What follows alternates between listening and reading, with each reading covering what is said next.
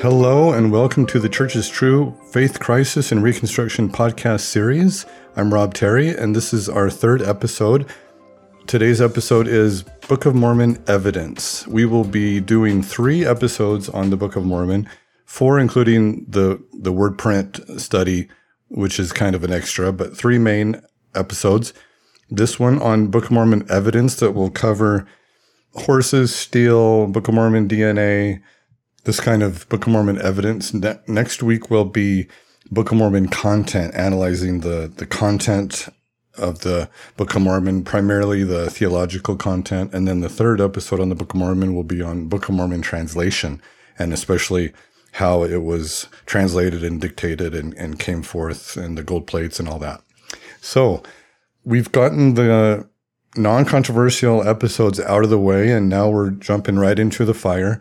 I approach this with trepidation. I love the Book of Mormon so much, and I have so much respect for the good LDS scholars and defenders that make up the Book of Mormon Central team and Fair Mormon, and I consider them my friends, and I know that they disagree with me on this topic, but I'm going to share how I view this topic and the information, how I processed it, and how it affected my faith crisis and shifted my paradigm, and then how I've reconstructed my view of the Book of Mormon into something that I believe it's just as true and beautiful as I ever have, and I honor it as LDS scripture. Okay, so let's go.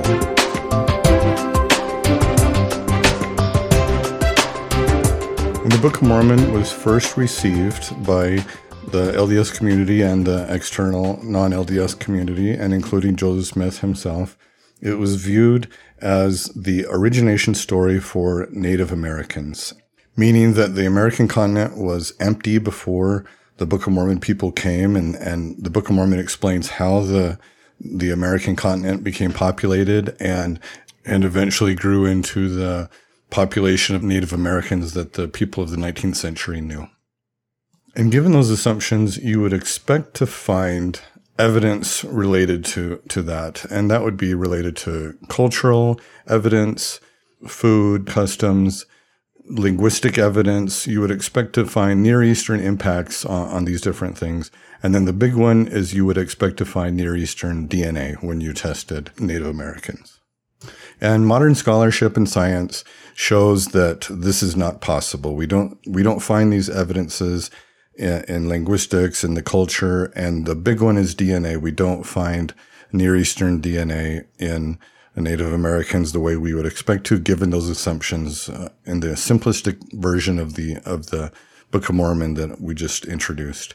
Scientists now can prove that Native Americans came about because Asians came across the Bering Strait 15,000 years ago, came through down from Alaska from North America down into South America. They populated the entire continent, and that we see all kinds of different cultures and languages across these different tribes of Native Americans through up and down of South and North America. So LDS informed scholars have come up with a couple different theories to explain this, and they do a pretty good job of explaining this. And there's a criticism of these theories that the Book of Mormon is proven false, and now we have to react to that. And so we think, oh boy, what crazy theory can we come up with now? Okay, here's a couple theories that might explain it. And I don't think that's fair. These theories are very old and have been around barely starting after the Book of Mormon was introduced. And really it doesn't matter. Truth is truth. And if we didn't understand the Book of Mormon, the actual reality of the Book of Mormon at the beginning, and it took a while to figure that out, that's fine. So I don't agree with that criticism. I don't think it's fair. But here are the 2 main theories that apologists use to resolve these facts. Okay, so first is limited geography theory. At first, we believed that the Book of Mormon took place on the entire continent of the Americas, and we called that the hemispheric model. But the LGT, limited geography theory, shows that if you break down the distances and look at the detail of the text of the Book of Mormon, it really seems to be only isolated to a small area. And the key data point on this is the distance between Nephi to Zarahemla, which was 21 days. in the Book of Mormon. And so scholars estimate 250 miles, okay, for this 21-day trip. And then they take that and then they use that as a base and map out the other cities in relation to how the Book of Mormon tells us. And they see that the Book of Mormon takes place in a relatively small area, which is about the size of Utah. And then they've looked at ancient American cultures and tried to identify where there might be a river that matches the River Sidon and where there's the East and West Sea and the Narrow Neck and these different descriptions. And they've done a pretty good job of identifying the southern tip of Mexico and Guatemala as where the Book of Mormon lands took place. And there are other models for Book of Mormon geography, but I really think this is the only one that makes any sense because you need a large population to support the Book of Mormon, and you need a somewhat advanced civilization. And really the only thing that fits is the Mayans. And so the Mayans lived in the same area that we have identified. And so the Heartland model, we'll talk about that in a minute, and other different models I don't think really work. So we're going to focus on the LGT in the southern Mexico. And then the second theory that makes sense of this is the mixing populations theory. And that is that we have 4 different groups: the Jaredites, the Mulekites, the Lamanites, and the Nephites. And we picture, in the mixing populations theory, we picture each of these groups mixing immediately, intermarrying immediately with native populations such that their DNA is completely dissolved over time. So after the second generation's got 50% Near Eastern DNA, and then the third generation's got 25%, and then down to 1/8, down to 1/16, 1/32. And so pretty soon the Near Eastern DNA is completely dissolved into this larger population. And that would make sense that we don't find their DNA today.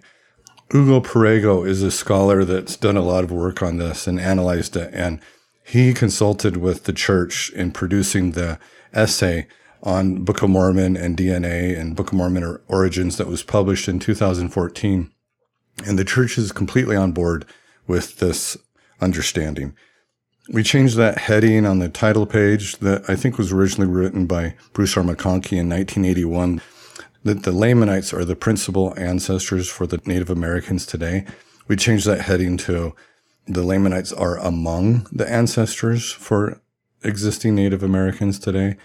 And then in the church essay in 2014, we made it very clear the church officially recognizes modern science in terms of recognizing that Native Americans came across 15,000 years ago, and that the Book of Mormon does not explain the origins of the Native Americans, but that the Book of Mormon people must have mixed with this population somehow because they were already an existing population. And that's good that we're approving modern science, and the church has a very scholarly and scientific view of this now, which is a good thing. Okay, so I've got a few issues with these theories. The first one is that I'm not totally sure. I mean, Hugo Perego obviously knows a lot more than me about DNA science. I know how to do SQL queries. I don't know how to do DNA science. And so I'm going to have to trust Hugo Perego. But I read what Hugo Perego says, and I read what Simon Southerton, he's an ex-Mormon who also knows a lot about DNA science. And they kind of go back and forth, and I'm not totally sure. I'd like to have them sit down and kind of have a debate about this, because I wonder if we make assumptions. Let's say there was 30 Lehites that came over with Lehi and Nephi, and if they were absorbed into a population of 100,000, would we expect to see their DNA? What if they're absorbed into a population of 20,000? Or what if 30 people come over and they go a couple generations and turn into, 100 people, and then they absorb into a population of 200,000, would we expect to see that DNA? I'd like to see more discussion on that.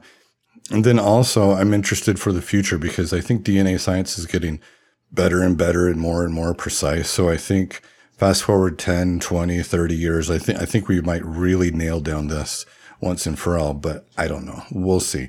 For now, it's very acceptable for me to take Hugo Perrego's take on this because I trust him and he's a smart guy. Okay, so here are my issues with the LGT, with the geography related apologetics on this. The whole thing rests largely on one data point, as far as I can tell, and that's the distance between Nephi and Zarahemla. We seem to dismiss so much in the Book of Mormon from a literal standpoint, and we're going to get into this when we talk about more anachronisms. We have two more theories, the imperfect narrator theory, meaning that Nephi and Moroni are writing this, but they're human and they're making their own humanistic observations, and they might even be exaggerating to make points. And so we can't take them literally sometimes. And then also loose translation theories are that Joseph Smith may be kind of taking words or taking ideas and putting them into his own words and putting them into something his 19th century audience would understand better. And so he's changing things up. These are our answers whenever we come across something difficult to explain anachronistic wise, but yet we hold so tight to the distances, it doesn't feel consistent how we're applying that. Next, on the geography, we've got some issues. We have the East Sea and the West Sea, and we usually interpret that as the Pacific Ocean and the Atlantic Ocean, which is also done in the LGT theory, except if you look at the map, and I'll put this in the show notes, the link on my website, area of southern Mexico, it twists, and so the Atlantic Ocean or Sea East is going to be actually almost due north. And so east and west are now due north and south. And so when they're going into the land southward or land northward, they're going actually east or west. The other thing is the narrow neck doesn't seem like a narrow neck so much because it's almost like a square or like a rectangle if you look at the map that Book of Mormon Central might produce. And so the narrow neck just doesn't quite make sense when you look at it. Another thing is there's two Comoras. Obviously, Joseph Smith's Hill Cumorah doesn't fit with this Book of Mormon land. So they have a Hill Cumorah where the events in the Book of Mormon refer to Cumorah, which is down there in Mexico. And then, of course, we have a second Cumorah where Joseph got the plates. And the Heartlanders really take issue with this because they want to they're a little bit more fundamentalistic and anti-science, so they're not bound to trying to map it to actual reality of the physical world.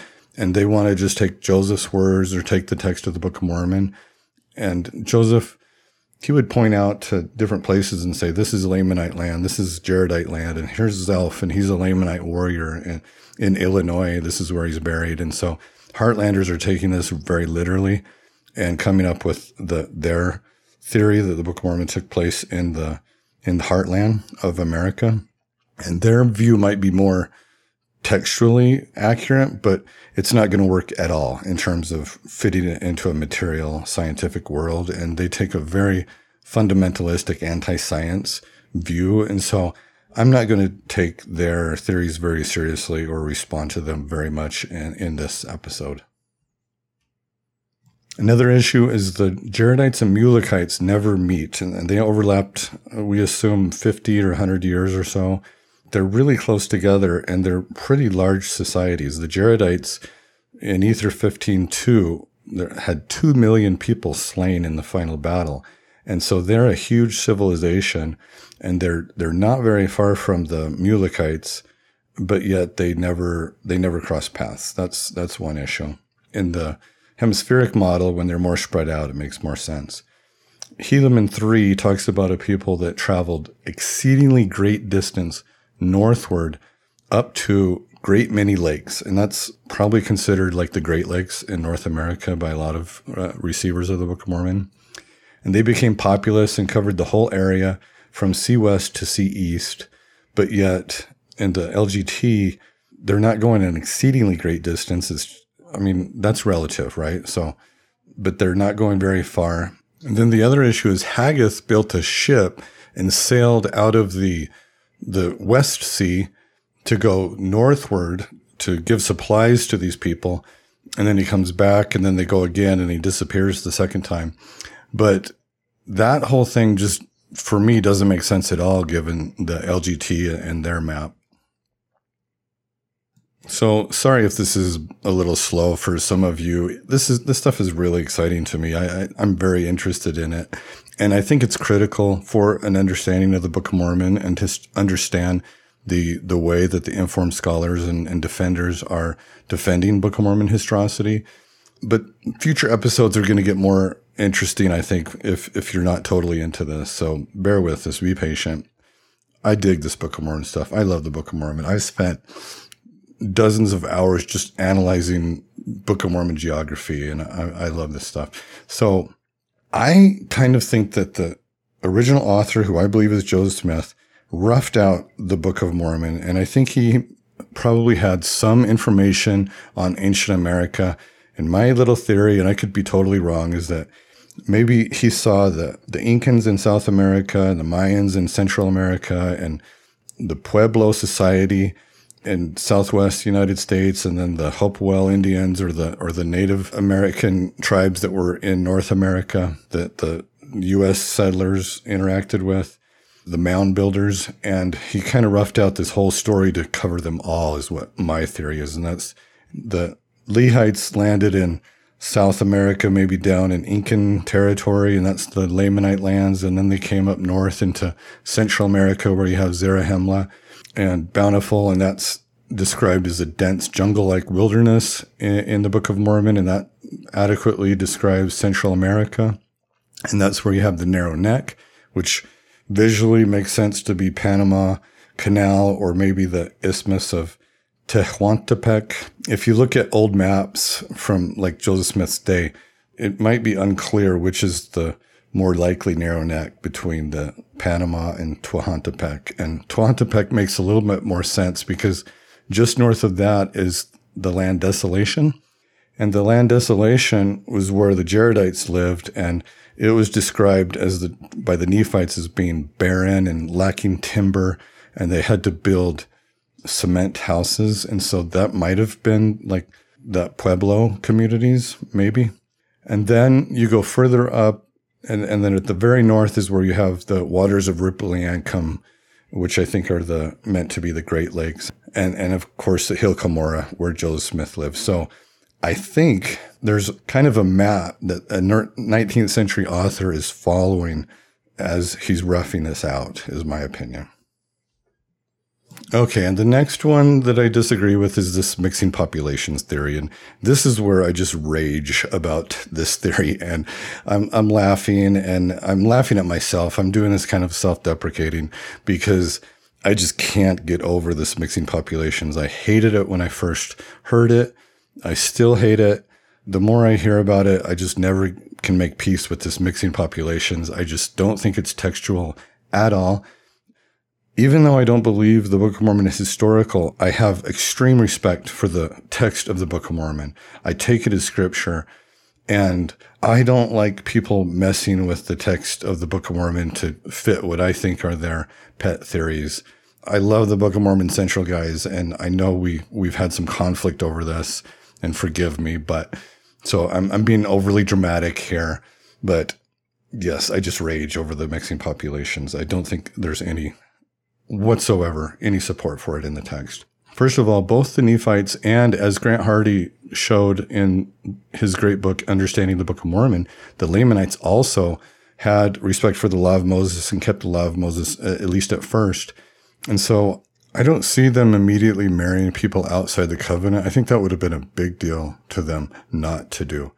Next point, in 2 Nephi 1:8, in Lehi's vision, and behold, it is wisdom that this land should be kept as yet from the knowledge of other nations, for behold, many nations would overrun the land, that there would be no place for an inheritance. Lehi is talking about this great land that they came to, and he's talking about America's past and America's future, and he's foreseeing Columbus and the Gentile nations of Europe coming into America and so forth. And he seems to be clear to say that this land was protected so that no nations would overrun it, that it would be an inheritance for him. And then when Nephi comes in 1 Nephi 18, verse 23 to 25, it appears empty and it appears prepared for them, just like Lehi is saying. In verse 23, Nephi, and it came to pass that after we had sailed for the space of many days, we did arrive at the promised land, and we went forth upon the land, and did pitch our tents, and we did call it the promised land. And it came to pass that we did begin to till the earth, and we began to plant seeds. Yea, we did put all our seeds into the earth, which we had brought from the land of Jerusalem. And it came to pass that they did grow exceedingly, wherefore we were blessed in abundance. And it came to pass that we did find upon the land of promise, as we journeyed in the wilderness, that there were beasts in the forest of every kind, both the cow and the ox and the ass and the horse and the goat and the wild goat, and all manner of wild animals, which were for the use of men. And we did find all manner of ore, both of gold and of silver and of copper. Here they have this land given to them.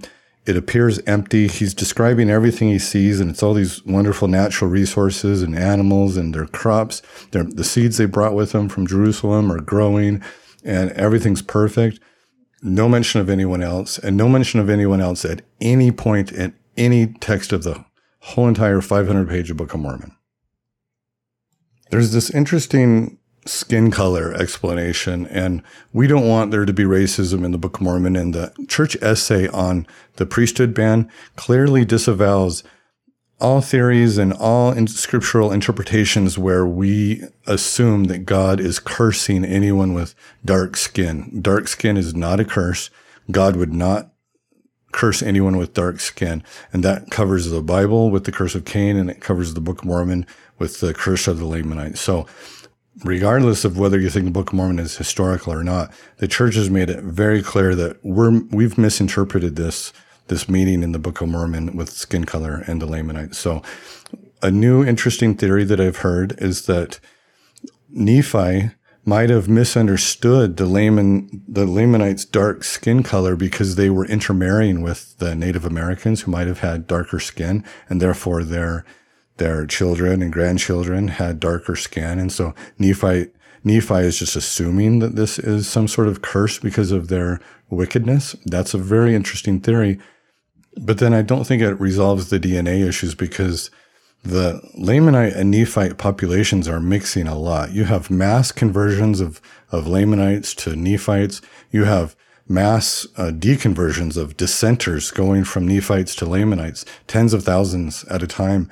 And then when Christ comes, there's 200 years of unity where they're all together, mixing all together, and then they go separate again. And so I don't think you can just say, well, the Lamanites mixed and the Nephites didn't, but then the Nephites died, and that's why we don't have their DNA. I don't think that adequately accounts for the lack of DNA. You have to go with a mixing population of both. And then add to that, you have all through the text of the Book of Mormon, people on both sides of the fence, Nephites and Lamanites, referring to their ancestors, referring to themselves as direct descendants of Nephi, direct descendants of Mulek, direct descendants of Lamanites. We have a Lamanite king named Laman that's 500 years into the story. And then we have Lamoni and his father identifying themselves as descendants of Laman and talking about Father Lehi. And they're king over a system of cities that's like a dozen different cities, a huge population. How are we to understand that this minority group that just kind of slipped into this larger population is now just kind of ruling? I mean, they're the kings and they're just dominating the story. It doesn't feel textual to me. Okay, now let's move into anachronisms. And this is where most people spend a lot of their time talking about Book of Mormon, historicity. And I don't think this is really as big of a deal, because really, once you define these theories of like LGT and mixing populations and loose translation, really any anachronism you can get around. And I'm not saying that facetiously. I mean, you really can. If you subscribe to those theories, and I'm not saying they're totally ridiculous theories. I don't agree with them. They're intellectual theories that people with PhDs and intellectual people that I think are honest and very thoughtful about their approach to the Book of Mormon believe these theories. And we could go through one by one, and the answer is just, loose translation, imperfect narrator, loose translation. So as we list these out, I think the more important way to look at this is whether or not it fits in with kind of a loose translation or imperfect narrator explanation. The first one, metalworking. So Nephi, when he's told to build the boat, he asks to find where is the ore, and he seems to already have the technology to make the bellows and to blow the fire and to create the tools once he has the ore. That doesn't seem like a supernatural or miraculous experience. The miracle here is finding the ore. And so this feels like a technology that's just kind of a naturalistic, humanistic technology that they have and they take to America. And then in 2 Nephi 5, once they're in America, Nephi says that he did teach his people to build buildings and to work in all manner of wood and of iron and of copper and of brass and of steel and of gold and of silver and of precious ores, which were in great abundance. And then again, several hundred years later, again in Jeremiah 1, they've multiplied exceedingly at this point, spread upon the face of the land. They're into fine workmanship of wood and buildings and machinery, also in iron and copper and brass and steel, and making all manners of tools of every kind to till the ground, and weapons of war, yea, the sharp-pointed arrow and the quiver and the dart and the javelin and all preparations for war. Seems like they're talking about steel and metallic tools and arrows and javelins and so forth. Apologists might say that there's a break here, and they're talking about they're good in machinery and steel making and metal working, and then they're transitioning, and then they're also good at making tools and also good at making weapons of war, which are not related to the metalworking. That's not how I read it. But we know that in Mesoamerica and ancient America, they didn't have this kind of technology. And I think the best apologetic explanation is just to say, well, Joseph is making a humanistic translation, and that's not what the ancient American author meant. They didn't mean steel and brass. Then also the Jaredites, it's even more anachronistic for the Jaredites because they're even more ancient. But in Ether 7, they're making swords out of steel. And in Ether 10, they did make gold and silver and iron and brass and all manner of metals. They did dig it out of the earth, wherefore they did cast up mighty heaps of earth to get ore of gold, of silver, and of iron, and of copper. They did all manner of fine work. Next is horse and chariots. Now, the apologetic explanation on this, Mesoamericans and ancient Americans did not have horses. Now, horses, I believe, were actually evolved in the Americas and came across the Bering Strait the opposite way as humans did into the old world from the new world, but that they died out, and then horses were reintroduced in the post-Columbian world from Europe.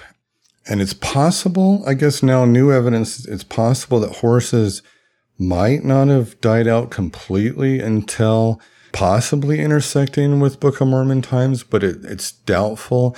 And if they did, they weren't domesticated. They weren't used as horses are today in terms of riding them and using them as beasts of burden.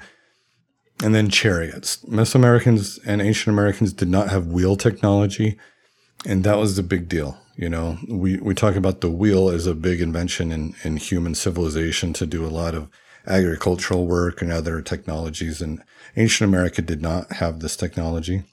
And I think the best defense for the informed defenders on this is to say, well, what is a horse? And maybe it's some other word that Joseph Smith didn't know, and that he's just putting in horse as like the closest thing that his 19th century audience will recognize.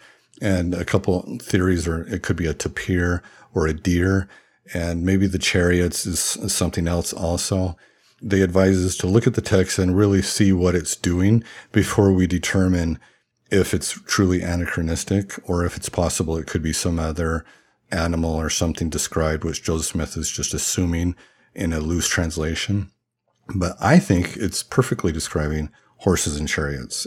In Alma 18, Ammon was preparing his horses and his chariots for King Lamoni. And this is in the context of Lamoni needing to travel to his father's city for a big feast. Then in 3 Nephi 3, and they had taken their horses and their chariots and their cattle and all their flocks and their herds and their grain and all their substance, and did march forth by thousands and by tens of thousands. So horses and chariots are listed along with all their other property and things that they own that are important for them as they move and travel. So horses are something that they own and something that they're going to travel with. That doesn't describe a tapir or a deer to me at all. And since it's together, horses and chariots always, it seems like they're used together. So for me, that's spot on exactly how we would assume a horse and chariot is. Then we have other domesticated animals. In Mesoamerica, they had dogs and turkeys were the only domesticated animals as far as I understand. And the Book of Mormon identifies cattle, goats, swine, and oxen. Again, I think the apologetic explanation is that some other sort of animal that Joseph Smith thought his audience might not recognize, and so he's changing it. But I think we're talking about domesticated animals the way that they talk about these animals, and so it doesn't leave us a lot of choices. Another issue is coins. In Alma 11, it's talking about a complicated monetary system, and it appears that they're talking about coins. It says pieces of gold and silver, but informed defenders say that this is not referring to coins, it's referring to something else. Not a big deal, but that's just one more data point. Domesticated crops. Mesoamerican domesticated crops were maize, squash, tomatoes, beans, chocolate, those things. In the Book of Mormon, they had corn, wheat, and barley. So corn is kind of a bullseye, especially that it's mentioned first, usually corn, wheat, and barley. There's an issue with that word corn not referring to maize originally, but I don't think that's a big deal at all. But I do think it's a big deal that it's referring to wheat and barley as domesticated crops when they didn't have those in Mesoamerica. And another apologetic argument might be that we don't know everything about Mesoamerica and we're constantly finding things. But that argument doesn't feel super compelling to me because the culture that is described in the Book of Mormon seems to be drastically different than the culture that we find in ancient Mesoamerica. So even if we're constantly finding new things, it just feels like there's too big of a bridge to gap here. Another one is elephants. There are no elephants in ancient America. And that brings me to a point that I think is a significant pushback to these apologetics, and that's that in Ether 919 it says, and they also had horses and asses, and there were elephants and curlums and cumums, all of which were useful unto man, ... And so we have elephants and curlums. So elephants don't exist in ancient America, so the standard apologetic response is, well, he's seen something else that either he doesn't know or his 19th century audience wouldn't know, so he's changing it. But then we get curlums, and he is saying that explicitly, which is an animal that we don't know. And Royal Skousen tells us, and we'll go over this in a future episode, that there were times, especially place names, when Joseph would spell out, he would see in the seer stone proper nouns that he would not know and spell them out for Oliver. And so we assume that he's spelling out curlum here. And so why wouldn't he spell out the whatever animal it was that was really the elephant, that he took it and overrode that with elephant? That's a good question. I don't know. There's another example of him doing that when he lists out the domesticated crops, and he does the corn, wheat, barley, and then he lists noose and shum, which we wouldn't have known about, but he lists them, and same kind of thing as curlum. Another issue is that in addition to like these anachronisms, we don't have any positive evidence in terms of identifying actual things from Mesoamerica that tie to Book of Mormon. And so if the Nephites are writing about the Lamanites, why wouldn't the Lamanites be writing about the Nephites? The Lamanites are part of this huge culture of the Mayans, and based on the population sizes, they must have been an extremely significant aspect of the Mayan culture. And so why do none of their writings refer back to the Nephites if all of the Nephites' writings is referring to Lamanites? We don't see any evidence of these huge battle scenes or other things. And that's okay, because we don't always find evidence from battle scenes from history. But one thing that I think is a pushback is that the Nephites go into the abandoned Jaredite lands, and they call it desolation, and it's covered with bones and covered with artifacts, and they're everywhere. And this is several hundred years later. And they just talk about how it's just full of bones and artifacts. And so if they are finding this several hundred years later, I don't know why we wouldn't today find maybe some of this evidence still. Okay, switching gears. Next issue is the concept of ancient metal plates. So in the Book of Mormon, we have 6 sets of metal plates identified. The brass plates, the small and large plates of Nephi, plates of Ether, plates of Zeniff, and plates of Mormon. Each of these, as far as my understanding, far surpasses the scope of any ancient plates found in any ancient civilizations. In Israelite and Near East history, parchment and papyrus rolled up in scrolls were the primary method of writing and storing writing. Metal plates did exist. That was a thing, but it was very uncommon, and there are no examples of ancient metal plate systems in writing systems in Mesoamerica. So informed defenders use a few precedents of these ancient metal plates to show that this is possible. Let's go through a few of these. So Pergi tablets that date to about 500 BC found in modern-day Italy, about 8 inches by 4 inches, so about the same size as the gold plates. But these were only 3 plates and a total of just a few paragraphs of text. Second one, found in modern-day Bulgaria, dating back to 600 BC, is commonly used as a comparable because it's a collection of several plates bound together in rings. So just like the Book of Mormon is gold plates are described. But the problem here is that the plates are just 2 inches by 2 inches, and there are just 6 plates, and it's primarily images with a little bit of text. So it doesn't feel like a good comparable to the Book of Mormon to me. Another one in ancient Persia, there was 2 gold plates and 1 silver plate found together, but again, it's just containing a few paragraphs of text. And then another one that's used a lot because it is from ancient Israel, dates to about 600 BC, which is right on the money so far, and it included some scripture on it. This is good. But again, these are very small. It's basically amulets, which is kind of like a necklace, a decorative thing. And they're 2 inch by 1 inch silver plates. The scriptures that are said to be on it are just a small phrase from Deuteronomy. So nothing, in my mind, nothing that's even close to the scope and magnitude of these 6 sets of plates identified in the Book of Mormon. Now let's talk about the brass plates. The brass plates contained the 5 books of Moses, a record of the Jews to the reign of Zedekiah, which I believe would be Joshua, Judges, 1st and 2nd Samuel. It also contained Isaiah, Jeremiah, and then other prophets' writings that we don't have in the Old Testament, like Zenock and Zenos. Then also a genealogy of Lehi's family. So this would be a huge book. I mean, almost the entire Old Testament on brass plates.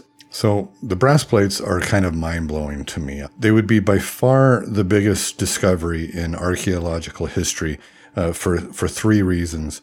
One is just the fact that the Bible was all together that early, 600 BC, and all together like that in one codex format would be really implausible. Then the second factor, of course, would just be that they're on ancient metal plates. So first is just that they're all together at all. Second, that they're on metal plates, because even if we had one full chapter of any of these books on metal plates, it would be a huge discovery. And to think that we had all of those, just extremely implausible. And then the third one is that it's in Reformed Egyptian. And I think a minority of LDS apologists view the brass plates as not being in Reformed Egyptian and just being in Hebrew. But there's a passage in Mosiah that's talking about the brass plates. And I think it's clear that it's saying that they're in Reformed Egyptian, the same writing that they were using to write on the gold plates. And it doesn't make sense to me that it would be different writing. It seems like they would carry on that tradition of what they had in the brass plates, because it fits the whole entire logic of why they needed the brass plates and why it was important to do this writing. So to wrap this up, let's go to Reformed Egyptian next. So Critics have made a lot of fun of the Book of Mormon related to this Reformed Egyptian, like there's no such thing as Reformed Egyptian, haha. But I think that's wrong. I think Reformed Egyptian, there's Demotic and there's other forms of Egyptian that describe Egyptian in a way that you could call it Reformed Egyptian. I think that's sound. Hebrews actually wrote in Demotic, and they wrote their Hebrew or Aramaic language using Demotic symbols, Reformed Egyptian symbols. So that's kind of a bullseye. That's right on, I believe. But where I think is a big problem is that Moroni says that the reason they're writing in Reformed Egyptian is to save space on the plates. And that was an idea in Joseph Smith's day, that Egyptian was a very efficient language. And you even see it in the KEP, Kirtland Egyptian papers, that it appears that Joseph and his team, W.W. Phelps and others that were analyzing the Book of Abraham and coming up with that translation, had an idea that Egyptian was covering more English text than it should be. So they would write down, and we'll cover this in our Book of Abraham episode in greater detail. It's very fascinating. But the idea is just that they assumed that like one hieroglyph of Egyptian might be covering one sentence or a whole entire paragraph of English text. And so if you have that mindset, you could easily understand that you could carry around the gold plates and write in Reformed Egyptian, and it would be very space saving. But I think that's a misunderstanding, and that writing in Hebrew would have been just as lengthy text and not saved any space at all doing Reformed Egyptian. So for me, the combination of Reformed Egyptian and brass plates and metal plates is really significant to me. In fact, of everything that we're talking about today, I think the apologetic reasoning is fairly sound for a lot of these things. It feels like a twist to some, and sometimes I don't like it because I feel like it's disrespecting the text a little bit. But I get it. I understand it. But these issues of brass plates, all the metal plates, Reformed Egyptian, this was very significant in moving my belief in the Book of Mormon away from a historical view to the view that I have now. Another challenge to Book of Mormon historicity is the number of unlikely events in the Book of Mormon. We have 3 transatlantic voyages to the Book of Mormon, and I'm not considering those as unlikely events because the Book of Mormon is scripture, and it's a very special book, and we believe in miracles. And so I'm fine with understanding that there are miracles in the Book of Mormon and things that we can't explain with science. I'm fine with that. But the unlikely events that seem like they should tie to physical evidence is what I'm talking about. We have battle scenes where we have over 1 million deaths, both with the Nephite and Lamanites and then with the Jaredites. Those would be like the biggest battle scenes by far in human history. And so maybe the numbers are fudged a little bit by imperfect narrators. I guess that's fine. But each of these data points stack up when we're talking about scripture that is translated and dictated to Joseph Smith by the power of God. Another unlikely event are the destruction of all the cities at the time of Christ's death.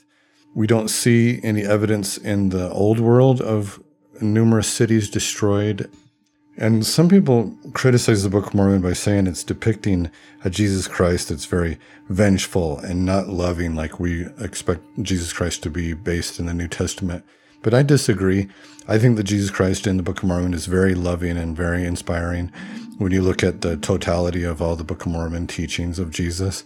And I like the Pete Enns explanation that we had from last episode, where the Book of Mormon is what it looks like when we let God's children tell the story. And I can see that either from a ancient Nephi historical perspective or from a modern Joseph Smith perspective, that it's a reasonable human worldview to think that the people who had persecuted Christians and who had disobeyed the commandments should be held responsible in some way for Christ's death, and it's showing forth in this destruction of cities. So I don't view that as God destroying the cities, but I view that as some human putting forward that story. And I guess that explanation works whether you think the Book of Mormon is historical or not. Now let's get into some very compelling evidences for the Book of Mormon historicity. And I think a lot of those are in the Old World. Nahum, Lehi and his family go into the wilderness and they stop at a place and call it Nahum. And lo and behold, modern maps show that there's a place called Nahum, or NHM. We don't have the vowels, but it seems like a good hit. And that's very compelling. And then they travel further and come to a place that has very abundant animal life and food, and they call it Bountiful. And someone making up the Book of Mormon might not have pictured that area that they would have been traveling into Saudi Arabia as having a place like Bountiful. So that's kind of a compelling argument. Some of the others, I think your mileage varies to how compelling you view these as, but we have the King Benjamin coronation rites and the succession of kings. There have been people who have tied this into ancient Israelite customs and say that there's just some very important parallels that would have been difficult for someone to, like Joseph Smith, to know, or also that they correlate to Mesoamerica, a succession of kings. There's a lot of names that seem to be real interesting and bullseyes in terms. The Book of Mormon has over so many names, over 200, I want to say. And most of them, if not all of them, are very consistent with ancient Near Eastern languages. And so that's impressive. A lot of people see the olive tree horticulture in Jacob 5 as being very consistent and with olive tree horticulture that just your average person would not know. So how do I take these? I think I take them a couple different ways. I think most likely I view these as parallelomania. That's the idea that sometimes you have just complete coincidences when you have two unrelated things and it appears that one is borrowing or alluding to the other, when in actuality it's just completely coincidental. So I think that happens in some of the critical arguments. Some of the critical arguments of the Book of Mormon are sometimes based in parallelomania. And likewise, I think some of the defenses for Book of Mormon historicity are based in parallelomania. I think that's probably how I would describe these. Although I'm also very open. I'm not only defining my specific beliefs, but I'm also offering a paradigm for people to take in a lot of different ways. And I think it's very appropriate to view the Book of Mormon as being inspired. I believe it's inspired. To what degree, God, gave him some of these bullseyes and inspired him, I think that's very appropriate. So when Tad Collister says, how could Joseph have known this? And Brian Hales uses that argument also. How could have Joseph dictated this? I'm very fine with an argument that says he couldn't, and it's inspired. And so God made it so that he could do it in a supernaturalistic process. For me personally, I believe that it could be perfectly naturalistic. My view of God's involvement in the Book of Mormon is more like a nudge in the general direction. That's how I would describe my view of inspiration. But I'm also fine with a view that takes it further into God having a more direct hand. I think that's intellectually viable. And to say that God wanted people to believe in this book, and so he didn't want it to be stupid and to be obviously wrong, and for people to get hung up over details like olive tree horticulture, because Jacob 5 is a beautiful theological discourse and teaches us about the grace of God and is inspiring. And maybe it's not historical, but maybe God, when he sees Joseph Smith going for it, he wants to guide him in the right direction so that people don't get hung up on horticulture and just completely dismiss it. I think that's a completely valid view. As do, I think, a view of historicity is a completely valid view. I'm not here trying to talk anyone out of their beliefs. I'm simply expressing my beliefs and modeling how I view the Book of Mormon and how I view Scripture and how I've reconstructed my view of the Book of Mormon and testimony into something that's very important and valuable to me today. Let's go to the inspired non-historical model next. So Stephen Smoot wrote an article criticizing what he calls the inspired fiction view of the Book of Mormon. And I despise that term, inspired fiction, because I think right there it poisons the well and makes you disrespect the Book of Mormon right away if you're calling it inspired fiction. I don't use that word. Inspired allegory, inspired metaphor, inspired non-historical. I view it as scripture, even though I don't view it as history, but I wouldn't call it fiction. And let's go through Stephen Smoot's arguments. The first one is that Joseph couldn't do it. It's just too divine, too perfect for Joseph's capabilities. King Benjamin's address, Jacob's discourse on the atonement in 2 Nephi 9 are just too inspiring, spiritually complex for Joseph to come up with. And I agree with that to an extent, and I just explained how that I believe you can still believe in some inspiration there, even though it's not historical. But ultimately, a human did it, right? King Benjamin's a human, Jacob's a human. So I don't know if we can really say it's too much for a human to do if we're allowing for the fact that this is actually a translation of something a human wrote. Another argument is that it doesn't explain the coming forth of the Book of Mormon. Brian Hills goes through this very detailed argument about the dictation and how impossible it would have been for Joseph Smith to do this in a dictation basis. And I think that's a very valid point that we got to recognize. And we're going to go through that in the Book of Mormon translation episode. Next one is what to do with the gold plates. And we'll also talk about that in the translation episode. Then there's the argument that we need to preserve Joseph's integrity or the restoration will fail. Joseph said that it was a historical record. He said that he saw the angel Moroni. He said there were actual ancient gold plates. And so if either he is deluded and it wasn't that way and he thought it was that way, or if he was fraudulent and that he knew it wasn't that way, but he told us that it was, if he's either deluded or he's fraudulent, then that causes the whole restoration to fail. I recognize that as a strong argument and that it would be a lot cleaner restoration story if there were no issues at all for these questions about, is this a pious fraud, or did Joseph think he was doing something that he wasn't? But I think that when we get to the Book of Abraham episode, we're going to show that there's something like that going on with that. And with polygamy, I think there was also something going on like that. And so I understand that it's important to view Joseph that way, and it preserves a really clean view of our history and our origination. But I don't think we need to go there. I don't think we need to be binary, all true, all false. I think we have something very beautiful. We have a great religion, and we don't need to put everything at stake over this, I call it whitewashed and naive view of history. But I think if you break it all down, that's what it is. There are some warts in this history. And if we take a strong stance that it's all true, all false, black and white, I think that's going to really set us up for failure. And then another argument he makes is that historicity of the Book of Mormon is necessary for its core message.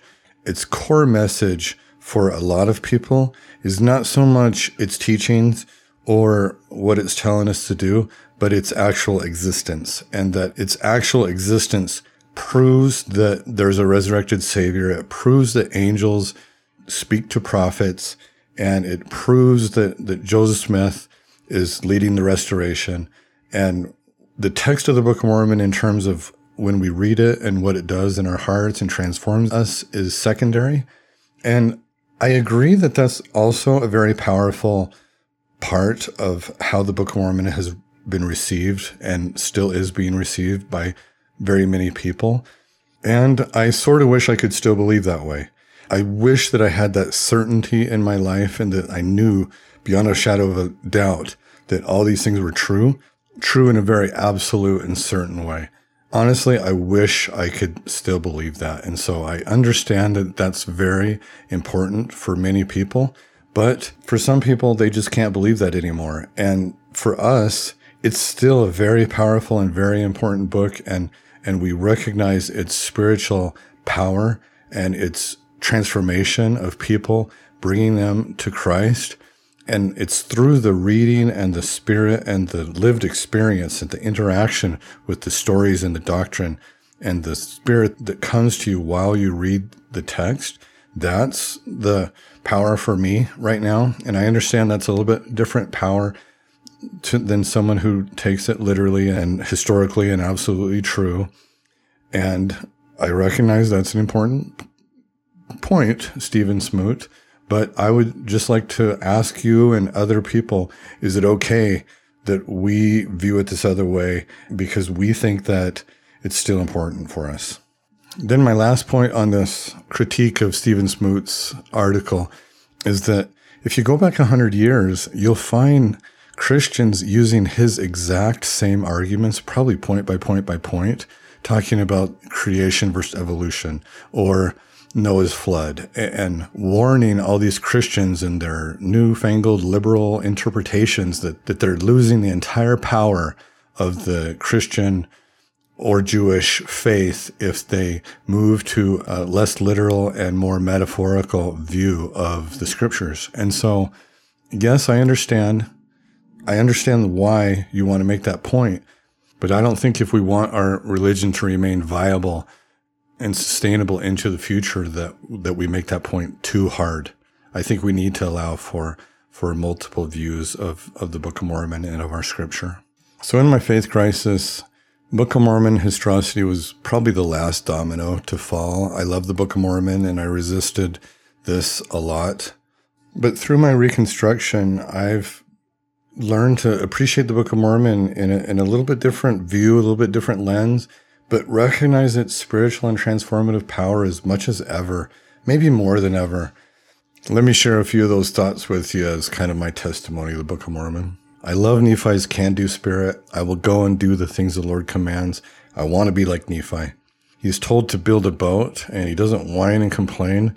He just says, show me where the ore is, and I'll go and make tools and get on with it. I love the Jaredite story of the brother of Jared taking the stones, and he has a problem, and he goes to the Lord, and the Lord wants him to kind of come up with a creative solution himself. And what a great story for a faith community to model for ourselves how we're going to go about life when we have challenges, and to use our creativity and the faith in the Lord, combine those two to make miracles in our lives and to achieve difficult things. Beautiful message. I love the anti-Nephi Lehis, the Book of Mormon. You look at it and you feel like it could be obsessed about war, but it's actually anti-war. And the anti-Nephi Lehis, they know they have this temptation for war, and they're going to bury their weapons. And what a good message it is for us. If we've got things in our life that we know are temptations and we just don't even want to go there, to bury those so they don't even come into our recognition on a daily basis. I've seen a lot of people criticize the Book of Mormon's prosperity gospel message of if you obey the commandments, then you will prosper in the land. But I actually really like that message because I think it's true and I think it reflects reality. Okay, no, it doesn't mean if I obey the commandments, I'm going to get rich. Or if I'm poor, then it happens to be a reflection of how bad I am of keeping the commandments. Don't get that literal. But generally, if you do the right thing, if you wake up on time, get out of bed, take care of yourself, go to your job on time, perform your duties, obey the rules, obey the commandments, you are going to prosper more than the average person. Just put in the basic time in your school, try to get good grades, put in basic dedication to your work, you're going to get ahead. And so I don't mind the Book of Mormon's prosperity gospel at all. I think it reflects reality. I love Lehi's dream. I love that there's these different groups of people. There's the people that go to the fruit, take it, and love it. There's people that go to the fruit and are ashamed of it. There's people who lose their way. There's people who are criticizing and mocking. And rather than just kind of viewing us as the good guys in the story, let's put ourselves in each one of these situations and see what aspects of our behaviors, how are we acting like the people in the great and spacious building in this aspect of our lives? How are we acting like the people who take the fruit and act ashamed in this aspect of our lives? And I think if we look at the scriptures the way Nephi wants us to, liken them to ourselves, they open up so many messages and direction and instructions that we need to follow that will help us in our life. The covenant that the people make at the waters of baptism to mourn with those who mourn and comfort those who comfort, I think is one of the most inspiring messages of all of Scripture, including the Bible. I love that message in Mosiah, where the Lamanites have taken the Nephites into servitude and they're harassing them and making their lives so difficult. And the Nephites are praying to be released from this bondage. And this verse is so beautiful, the Lord's answer to the Nephites' prayers. And it came to pass that the voice of the Lord came to them in their afflictions. This is Mosiah 24:13, 14, and 15. Came to them in their affliction, saying, Lift up your heads and be of good comfort, for I know of the covenant which ye have made unto me, and I will covenant with my people and deliver them out of bondage. So I will deliver you out of bondage. That's the promise. Now, I can't say when. It might not be today, but I will eventually deliver you out of bondage. But in the meantime, here's what I'm going to do. Verse 14. I will also ease the burdens which are put upon your shoulders, that even you cannot feel them upon your backs, even while you are in bondage. And this will I do, that ye may stand as witnesses for me hereafter, and that ye may know of a surety that I, the Lord God, do visit my people in their afflictions. Now it came to pass that the burdens which were laid upon Alma and his brethren were made light. Yea, the Lord did strengthen them, that they could bear up their burdens with ease, and they did submit cheerfully and with patience to all the will of the Lord. Oh, that's so touching. Another one of those great Buddhist messages that we want the suffering lifted, we want the affliction lifted, but so often the counsel is to be in the moment and endure our suffering, and it will pass. But also that when we have faith in the Lord, those burdens feel lighter. That is true Christian discipleship to me, is that we're in the world and we have suffering and we have burdens, but when you partner with Christ, those burdens become lighter.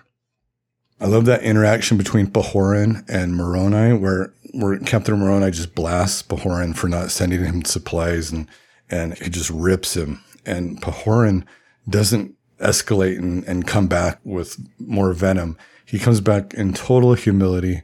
And what an example that is for us, for conflict resolution and for situations where we're working with someone on the same team, like in a business management situation, and we have to work with them. They're not our enemy, but maybe they're treating us like an enemy in this situation, but we have to work with them and negotiate and resolve conflict. And Pahoran just models that perfectly.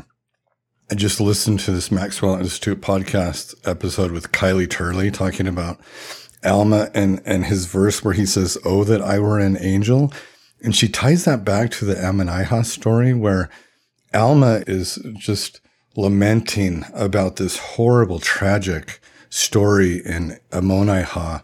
She's kind of reading this into it. It doesn't say it explicitly, but she's wondering if this is maybe what Alma is thinking about. This horribly tragic story where the people in Ammonihah, the women and children, were burned with their scriptures in Ammonihah. And Alma might have felt responsible in some way for how this situation escalated and all these people were killed. And not that it was his fault, but that he might have felt that way.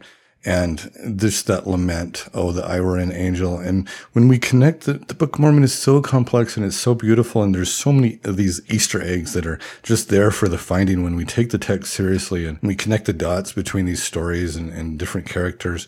There's so much meaning and so much complexity. I love the Book of Mormon. You all have your own stories. There's dozens and dozens of these stories, and this is just a handful of them. And that's what's great about having a scripture and about having a faith community where we can all come up with our own ideas and bounce them off each other and share insights. And we feel the Holy Ghost, and the Holy Ghost is manifesting the Spirit of God in our lives as we do this. And we shouldn't be ashamed of the Book of Mormon. It stacks up to the Bible in every way as being beautiful scripture that is valid, that helps us engage with God and engage with the Holy Ghost and engage with each other in our faith community. I love the Book of Mormon, and I think that's what we wanted to accomplish today. Thank you for listening to the end, and please join us next time. Thanks.